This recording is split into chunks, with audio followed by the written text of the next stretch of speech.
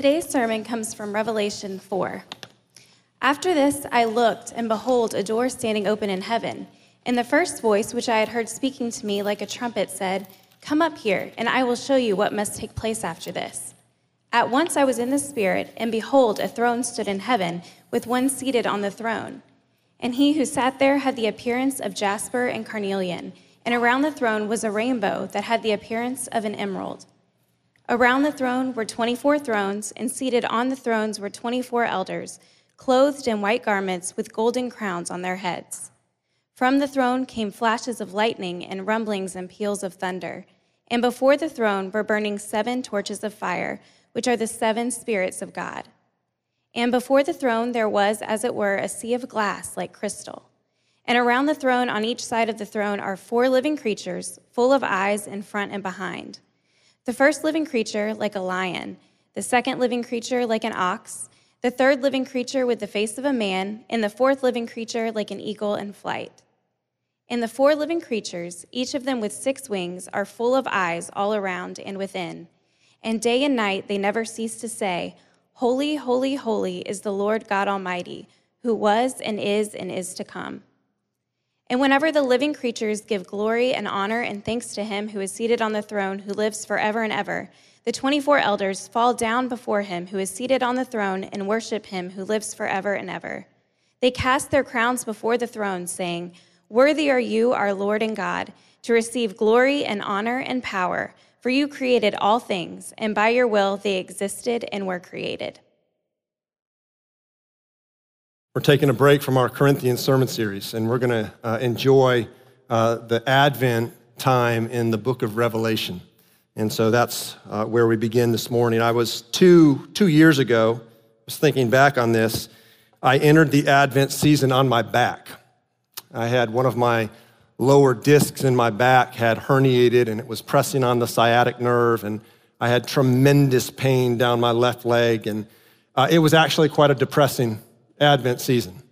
I remember being on my back in bed while Kim and the kids and my father-in-law went off to get the Christmas tree, and I could do nothing. I was laid up. It was a depressing season, but since then I've gotten a little distance from there, and my back's in a little better shape. I've looked back on that and realized actually there was a longing that was stirred in that month of December 2 years ago, because I became keenly aware of my broken body, laying on my back with much time to think and much time to think through what Advent is all about. And Advent, the word literally means coming. And there's a little bit of irony because Advent is a season where it's a time of rejoicing, right? We rejoice in the Christ who has come. We rejoice in his second coming. But it's also a season where the brokenness of life, the frailty of life, the brokenness of our hearts tends to come to the surface. That's what Advent tends to do. It tends to highlight brokenness. It highlights marriage struggles. If you're going through a marriage struggle, it highlights if kids are not doing well, that gets highlighted.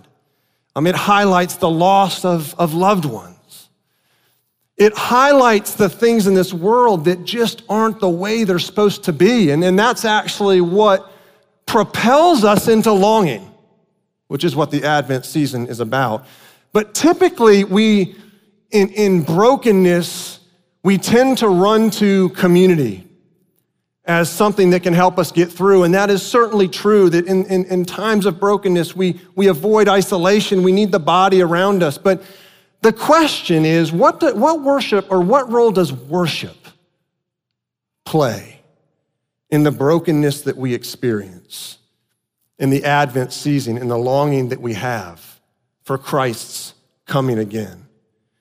In other words, how does worship, and that's what this Revelation 4 chapter is all about, how does worship empower us to overcome the unease of life and the difficulty of life in a broken world? And how does worship and this notion of worship connect to Advent? John introduces this amazing chapter in verse 1, this amazing chapter on worship. He says, after this I looked, and behold, a door standing open in heaven. Now, this verse says a whole lot about worship. Let me explain. First, the context. John is writing in the first century, and it's a time where God's people, followers of Christ, were experiencing tremendous suffering and tremendous persecution at the hands of the Roman Empire, at the hands of the Jews who had rejected the Messiah. It seemed, if you lived in the first century as a follower of Christ, that all the powers of the world, Rome, Jerusalem, all were aligned against the church. And so John writes and receives this vision in the midst of that, not to mention John's own life. He's writing this in exile on the island of Patmos. Okay, his life has been reduced to prison. So he himself is in the midst of tremendous hardship and suffering because of his faith in Christ. And it's in the midst of that God gives him this vision. And this is not the first time we see it. In fact, all this imagery that you see in this chapter comes from the Old Testament. It comes from Ezekiel, it comes from Daniel, it comes from Isaiah. And what's interesting is that a lot of this imagery that shows up in those prophecies find themselves in a similar context. In fact, Ezekiel, right, chapter 1, Ezekiel 1, he says, the heavens were opened and I saw visions of God, almost exactly what we hear in Revelation 4. When Ezekiel says that, where is Ezekiel when he writes that? He's in exile in Babylon. God's people had been ripped out of Jerusalem violently and ripped into a foreign place. They were homeless. They were displaced, going through significant hardship. And God sends them a vision through the prophet Ezekiel. Or you look at Daniel chapter 7, where again, very similar imagery that we see in Revelation 4. And in Daniel 7, God gives Daniel a vision of heaven in very similar language to Revelation 4. Where is Daniel when he receives this vision? He's in exile in Babylon, underneath an evil and just delusional king, Nebuchadnezzar. You see the pattern?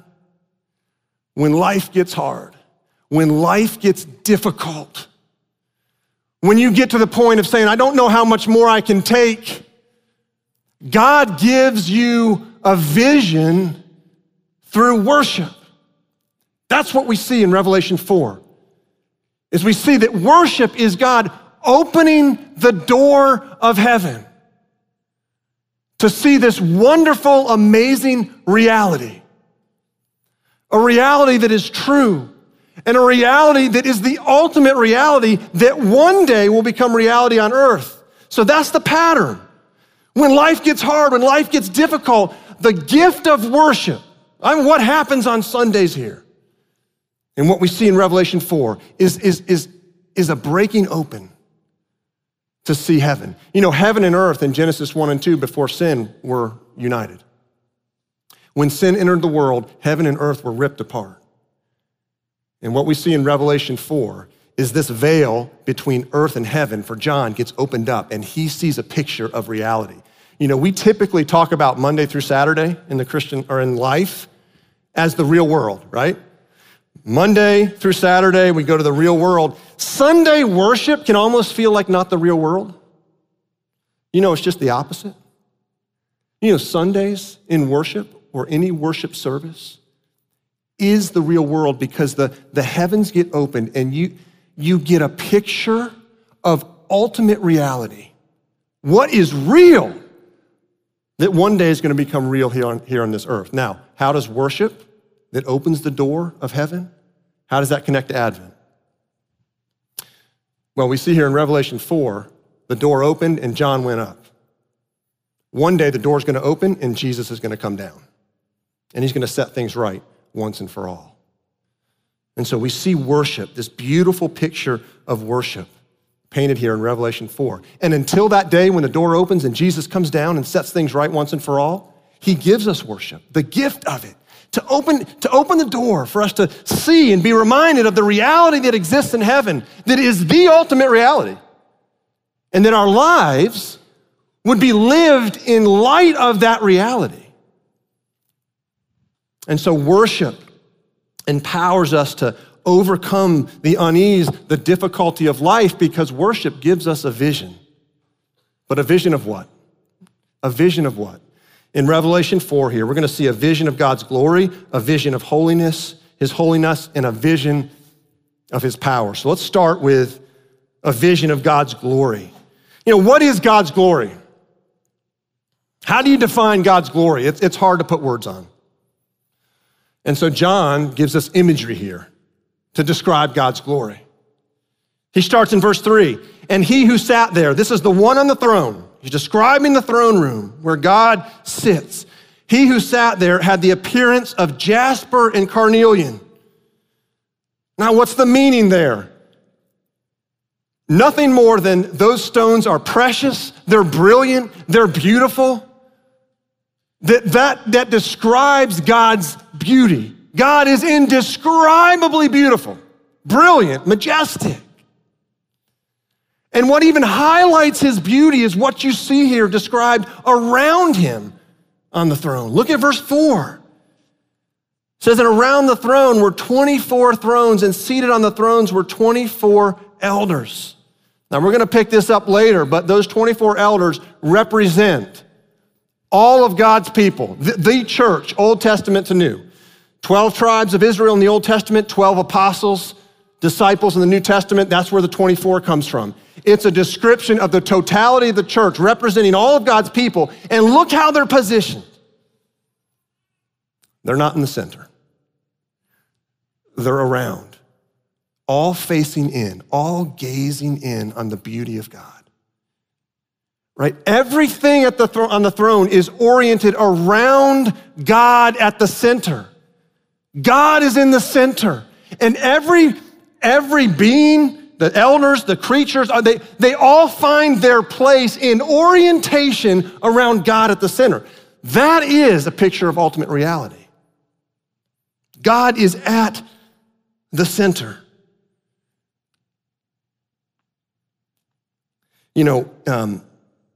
Years ago when I did youth ministry in Charlotte, North Carolina, I had a small group with a bunch of high school guys. And every Wednesday night, we would have Bible study at my house.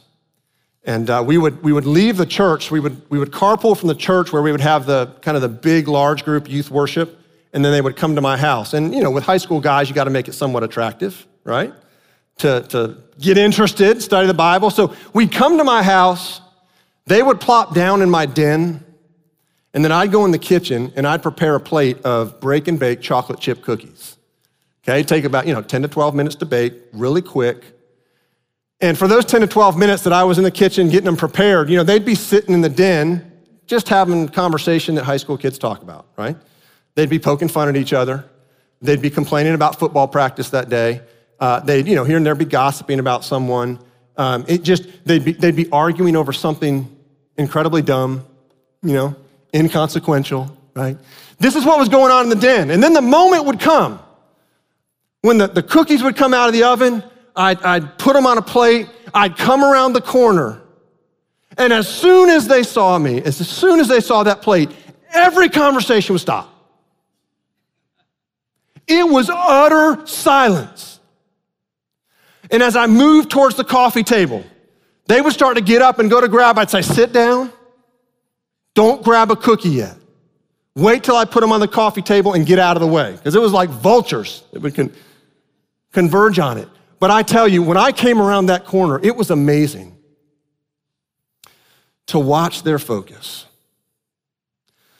to see everything go quiet and all of them at once gaze upon the beauty of what was sitting on that plate. And it would last about a couple seconds until they would attack. But I share that because it was truly a picture of their, you just saw their brokenness in conversation, and then suddenly something came in that captured their attention, and it was beautiful. Warm, fresh, out of the oven chocolate chip cookies. We're no different. There is, at every moment of our lives, there's something at the center that is capturing our mind, our emotions, our wills, that we put something at the center, something that we deem beautiful, that captures our attention. The problem is those things at the center so often fail. And I would say this, that in the midst of suffering, hardship, difficulty, when life just gets difficult, it is very easy to put something there in the center that we think is beautiful. Now, here's the question. When you find yourself putting something at the center that your gaze is fixed upon, some idol, something other than something or some person other than God, what turns you away from that? It's not hard work. It's not you trying really hard, like, I've got to look away from that. The problem is you've put it there because you think it's beautiful. No, what turns your attention away is when something more beautiful comes into picture. And that's what's going on here in Revelation 4. John's on an island in prison. What a way to end your life, right? God's people are suffering. They're being persecuted. And God says, you know what? I'm going to give you a vision of something so beautiful that's going to grab your attention and fix your focus. And so he gives them this vision of God's glory, of his indescribable beauty. And it's a glory that eclipses suffering. It's a glory that eclipses hardship and difficulty. That's what Paul gets at in Romans 8:18. When he says, for I consider that the sufferings of this present time are not worth comparing with the glory that is to be revealed to us. Worship is to be a time where the heavens open and you get a peek at that glory. And when you limp in to worship, when you limp in, broken, hurting, over the loss of a loved one, over a marriage that's struggling, over kids that are struggling, over the loss of a job, over the breakup of a relationship, whatever it may be, when you find yourself limping into worship, God says, I'm giving you a gift here so that the heavens can open and you can see my glory and that my white hot, indescribable beauty can eclipse whatever hardship you are going through. So worship empowers us to overcome the difficulty of life because it gives us a vision of God's glory. Second, it gives us a vision of God's holiness. Now, there's two aspects of God's holiness that show up in this chapter.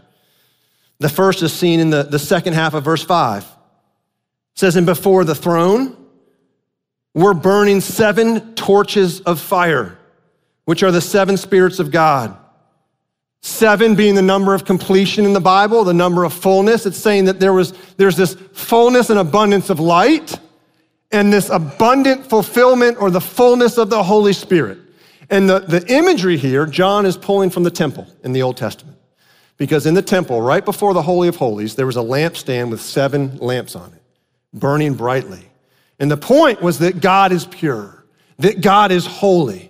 And before the priest would enter the Holy of Holies, he was reminded of that God's light pushes out darkness, that God is pure. That's one aspect of his holiness. He is pure.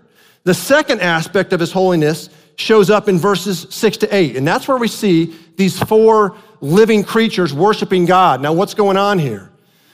Well, these living creatures are angelic beings. They're angels. And angels exist to serve God, to serve his people. They're messengers. They move with strength and speed. That's why the ox and the eagle, right, are used to describe these angelic beings. They serve God with fervor, with strength, with speed, right? That as angelic beings, they're submitted. They're submitted to God. And they say over and over, holy, holy, holy is the Lord God Almighty, who was and is to come. 3 times, holy, holy, holy. That word holy there, it means set apart. And this is the other aspect of God's holiness, is that he is set apart, that he is creator, that we are creatures, that these angelic beings are creatures. They're created beings. And there's this distinction between the creator and the created. We see at the end of verse 11, For you created all things, and by your will they existed and were created. God is creator. God is set apart as wholly other, as creator. We are creatures. God creates us in his image. We don't create God in our image. And yet that happens a lot in our world. C.S. Lewis, in his book, God in the Dock, listen to what he says. The ancient man approached God, or even the gods, as the accused person approaches his judge. But for the modern man, the roles are quite reversed. He is the judge, meaning man. Man is the judge, God's in the dock. God's on trial. And he, meaning man, is quite a kindly judge. If God should have a reasonable defense for being the God who permits war and poverty and disease, he's ready to listen to it.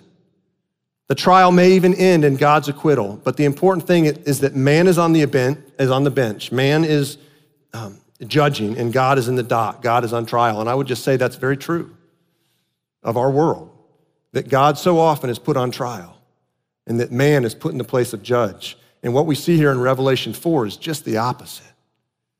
Right? We see just the opposite, that God is judge, and that we are in the dock. Right? That we're the ones that are submitting to him or to be submitted to him. You know, this imagery here in Revelation 4, it finds its place, similar imagery in Isaiah 6, talking about these living creatures. And in Isaiah 6, when Isaiah sees this vision that God gives him of these living creatures and they cry out, holy, holy, holy, what is Isaiah's response? He says, woe is me. I'm a man of unclean lips. Or in Ezekiel 1. In Ezekiel 1, this very same imagery in Revelation 4 appears in Ezekiel 1. And at the end of that vision that Ezekiel gets from God, what does he do? It says he fell on his face. Right? That the response to God's holiness, the response to God being set apart as holy other, is a response of submission, of bowing to God, of submitting to his will. Paul says in Romans chapter 9, verse 20, but who are you, O man, to answer back to God? Will what is molded say to its molder, why have you made me like this? Has the potter no right over the clay? And then in Matthew 6, in the Lord's Prayer, Jesus teaches us to pray, your kingdom come, your will be done on earth as it is in heaven. You know, what does that mean when we say, your will be done? God's sovereign will is going to be done. Right? We don't have to pray and get God to somehow accomplish his sovereign will. His sovereign will is going to be done. So what does it mean when we say, your will be done on earth as it is in heaven? Well, what is happening here in this picture in heaven in Revelation 4? You've got the 24 elders representing the church, right? In worship, bowing to God. You've got the angelic beings bowing to God. Everyone is submitting to God with God at the center. When we pray, your will be done on earth as it is in heaven, in the present, that means that we're praying that we would bow the knee to God, that we would submit to his will. And this, think about the context again here. John's in prison. God's people are being persecuted. They're suffering. And God gives them this vision to say, submit to my will. Submit to what I'm doing. In the midst of whatever hardship, whatever difficulty you're going through. And you know as well as I that when suffering or hardship or difficulty comes, it's very easy to take the position of judge and to put God on trial. And the message from this vision here is that the ultimate reality in heaven would be a reality here on earth, which is that we bow and submit to God. Submit to his will, his good, perfect will. And we're going to get to his goodness here when we get to the third point. So you've got a vision of God's glory in the midst of difficulty that eclipses suffering. You've got a vision of God's holiness being set apart that causes us to bow to him. He's the creator, we're the creature. He's the judge, we're in the dock. We bow to him. And then finally, we get here a vision of God's power, a vision of God's power. And we're going to see several aspects of his power here in Revelation 4. The first is God's power over evil. We see it in the last half of verse 5. From the throne came flashes of lightning and rumblings and peals of thunder. Again, that's just language from the Mount Sinai experience of God's people. Mount Sinai, same thing was happening. God descended on Mount Sinai, gave Moses the 10 Commandments, but there was thunder, there was lightning, just representing God's power. His absolute power. But power over what? Look at verse 6, last part of verse 6. And before the throne, there was, as it were, a sea of glass like crystal. Now, two images here, sea of glass and crystal. What do they mean? Well, the sea of glass, in the book of Revelation, the sea represents evil and chaos. And we know this because in Revelation 21:1, it says, when it describes the new heavens and the new earth coming down, it says the sea will be no more. Now, that doesn't mean there's not going to be bodies of water in the new heavens and new earth. What it means is that evil and chaos will be gone. So as John looks up and catches this vision of ultimate reality, what he sees is a God who is sovereign over evil. A God whose sovereignty trumps evil. A God whose eternal reign is over the temporary reign of evil. Right? That God is sovereign. The other imagery here is the crystal, a sea of glass like crystal. What's the crystal have to do with it? Well, crystal is transparent. You can see through it.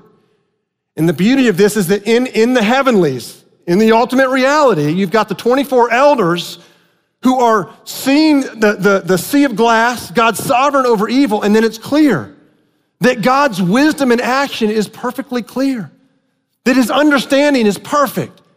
It's not muddy. Now that's different than what we experience here on earth. When difficulty comes, when hardship comes, the waters are very muddy, aren't they? We don't understand what God's doing. We wonder what he's doing. If he's doing something, right? The waters are muddy, but when you get that vision of the heavenlies opened up, it's crystal clear, right? That God is infinitely wise and that he's working out his sovereign plan and that it's good. You know, I've shared this illustration before, but imagine a large tapestry being woven on a wall. And if you're looking at the back side of that tapestry, what do you see? You see threads that have been tied off. They're frayed.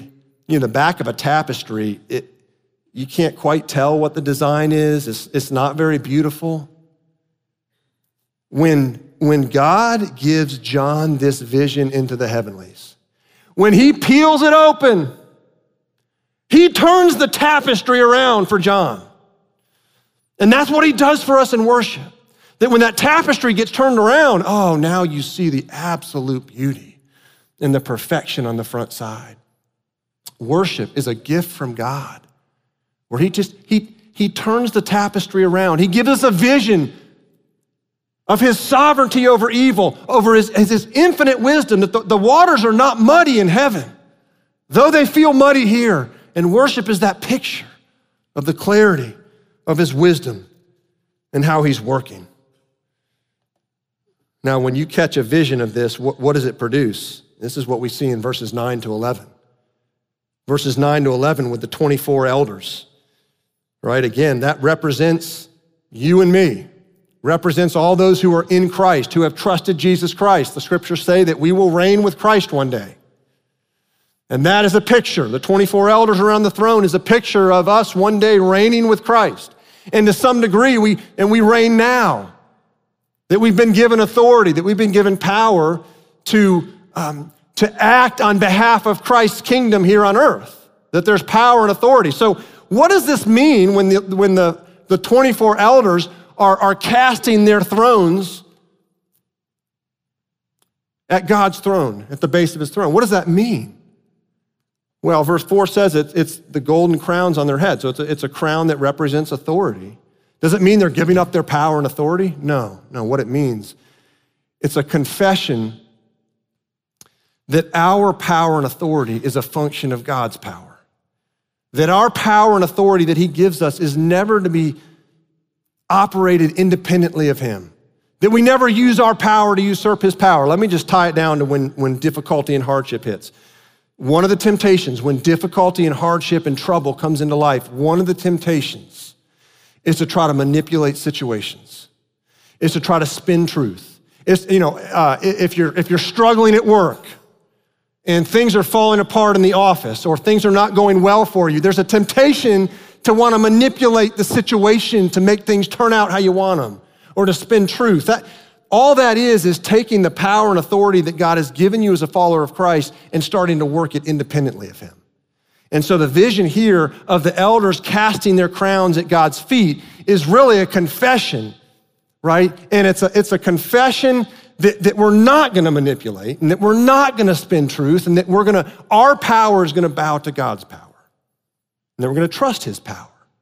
We're gonna trust what he's doing. And that leads us to the final aspect of God's power here, and this is arguably the most beautiful part of it.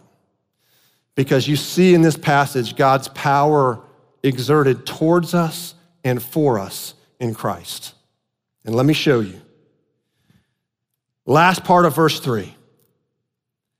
And around the throne was a rainbow that had the appearance of an emerald. So what we see here is there's a rainbow that surrounds the throne. Now, what does that mean? Well, the rainbow is a sign of God's covenantal faithfulness from Genesis 9. After the earth got flooded, Noah was saved. What did he give Noah? He gave him the rainbow.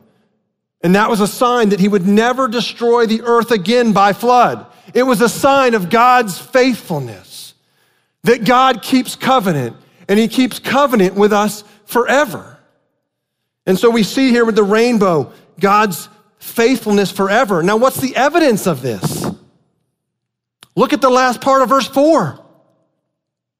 The 24 elders, clothed in white garments. Why white garments? Because they had been cleansed from their sin. That God keeping covenant with us forever means that he was committed to doing whatever it would take to cleanse us from our sin, to cleanse us from the evil of sin. And he did that all the way to the cross of Jesus Christ. And the cross of Jesus Christ is where we see the tension between God's holiness and God's love resolved. Because God honored his holiness in the cross by punishing sin. God is no longer God if he doesn't punish sin. And so we see God's holiness honored in punishing sin, but we see God honor his love by punishing his son Jesus instead of you and me. And that's why we say at the cross of Jesus Christ, God's holiness and love meet, where he honors both, deals with our sin, but doesn't lose us because he puts our sin on Jesus Christ. And I say that because in times of trouble, in times of difficulty, in times of hardship, consider God's people in the first century, when all powers are aligned against them in the church, John in exile, spending his last days in prison, it's very easy when trial hits to start to question, isn't it? Does God really love me? Is he punishing me? Is he withholding from me? And God reminds us in this passage that he keeps covenant forever. And that if you're in Christ, you are clothed in white garments because your sin has been dealt with once and for all and has been removed as far as the east is from the west. You are clothed in white now and for eternity. And that's the picture we get in Revelation 4. And so when your difficulty and your hardship and your suffering starts to press in, be reminded that you're loved and that your hardship and suffering is not a sign of God's displeasure, that he keeps covenant and that he's dealt with your sin in Jesus Christ. You know, Jesus, we're talking about God's power here. Perhaps Jesus' greatest display of power was when he stayed on that cross. He could have come down, but he stayed on that cross for you. He stayed on that cross to take away your sin once and for all so that you could be clothed in white. Now that's good news. In the midst of your trouble, in the midst of your hardship, right? Worship opens the door to the heavenly reality. How many of you have seen a sneak preview of a movie that's coming out? You ever done that before? I've done it once, where I went and I got the sneak preview. Me and about, 50 other people. But we actually got to see the movie before it came out to the general public. So we walked out of the sneak preview having seen what nobody else had yet seen. Revelation 4 is a sneak preview. Revelation 4 is what worship is to be every week. Sneak preview, where the heavens are opened and we see reality. And when we look and we see that reality, we see the vision of God's glory that eclipses suffering. We see a vision of God's holiness, his set-apartness that causes us to bow and submit to his will. And we see a vision of God's power that reminds us that he is sovereign over every bit of evil and that evil is temporary. And that God has exerted his power towards you in Jesus Christ to take away your sin. Let's pray.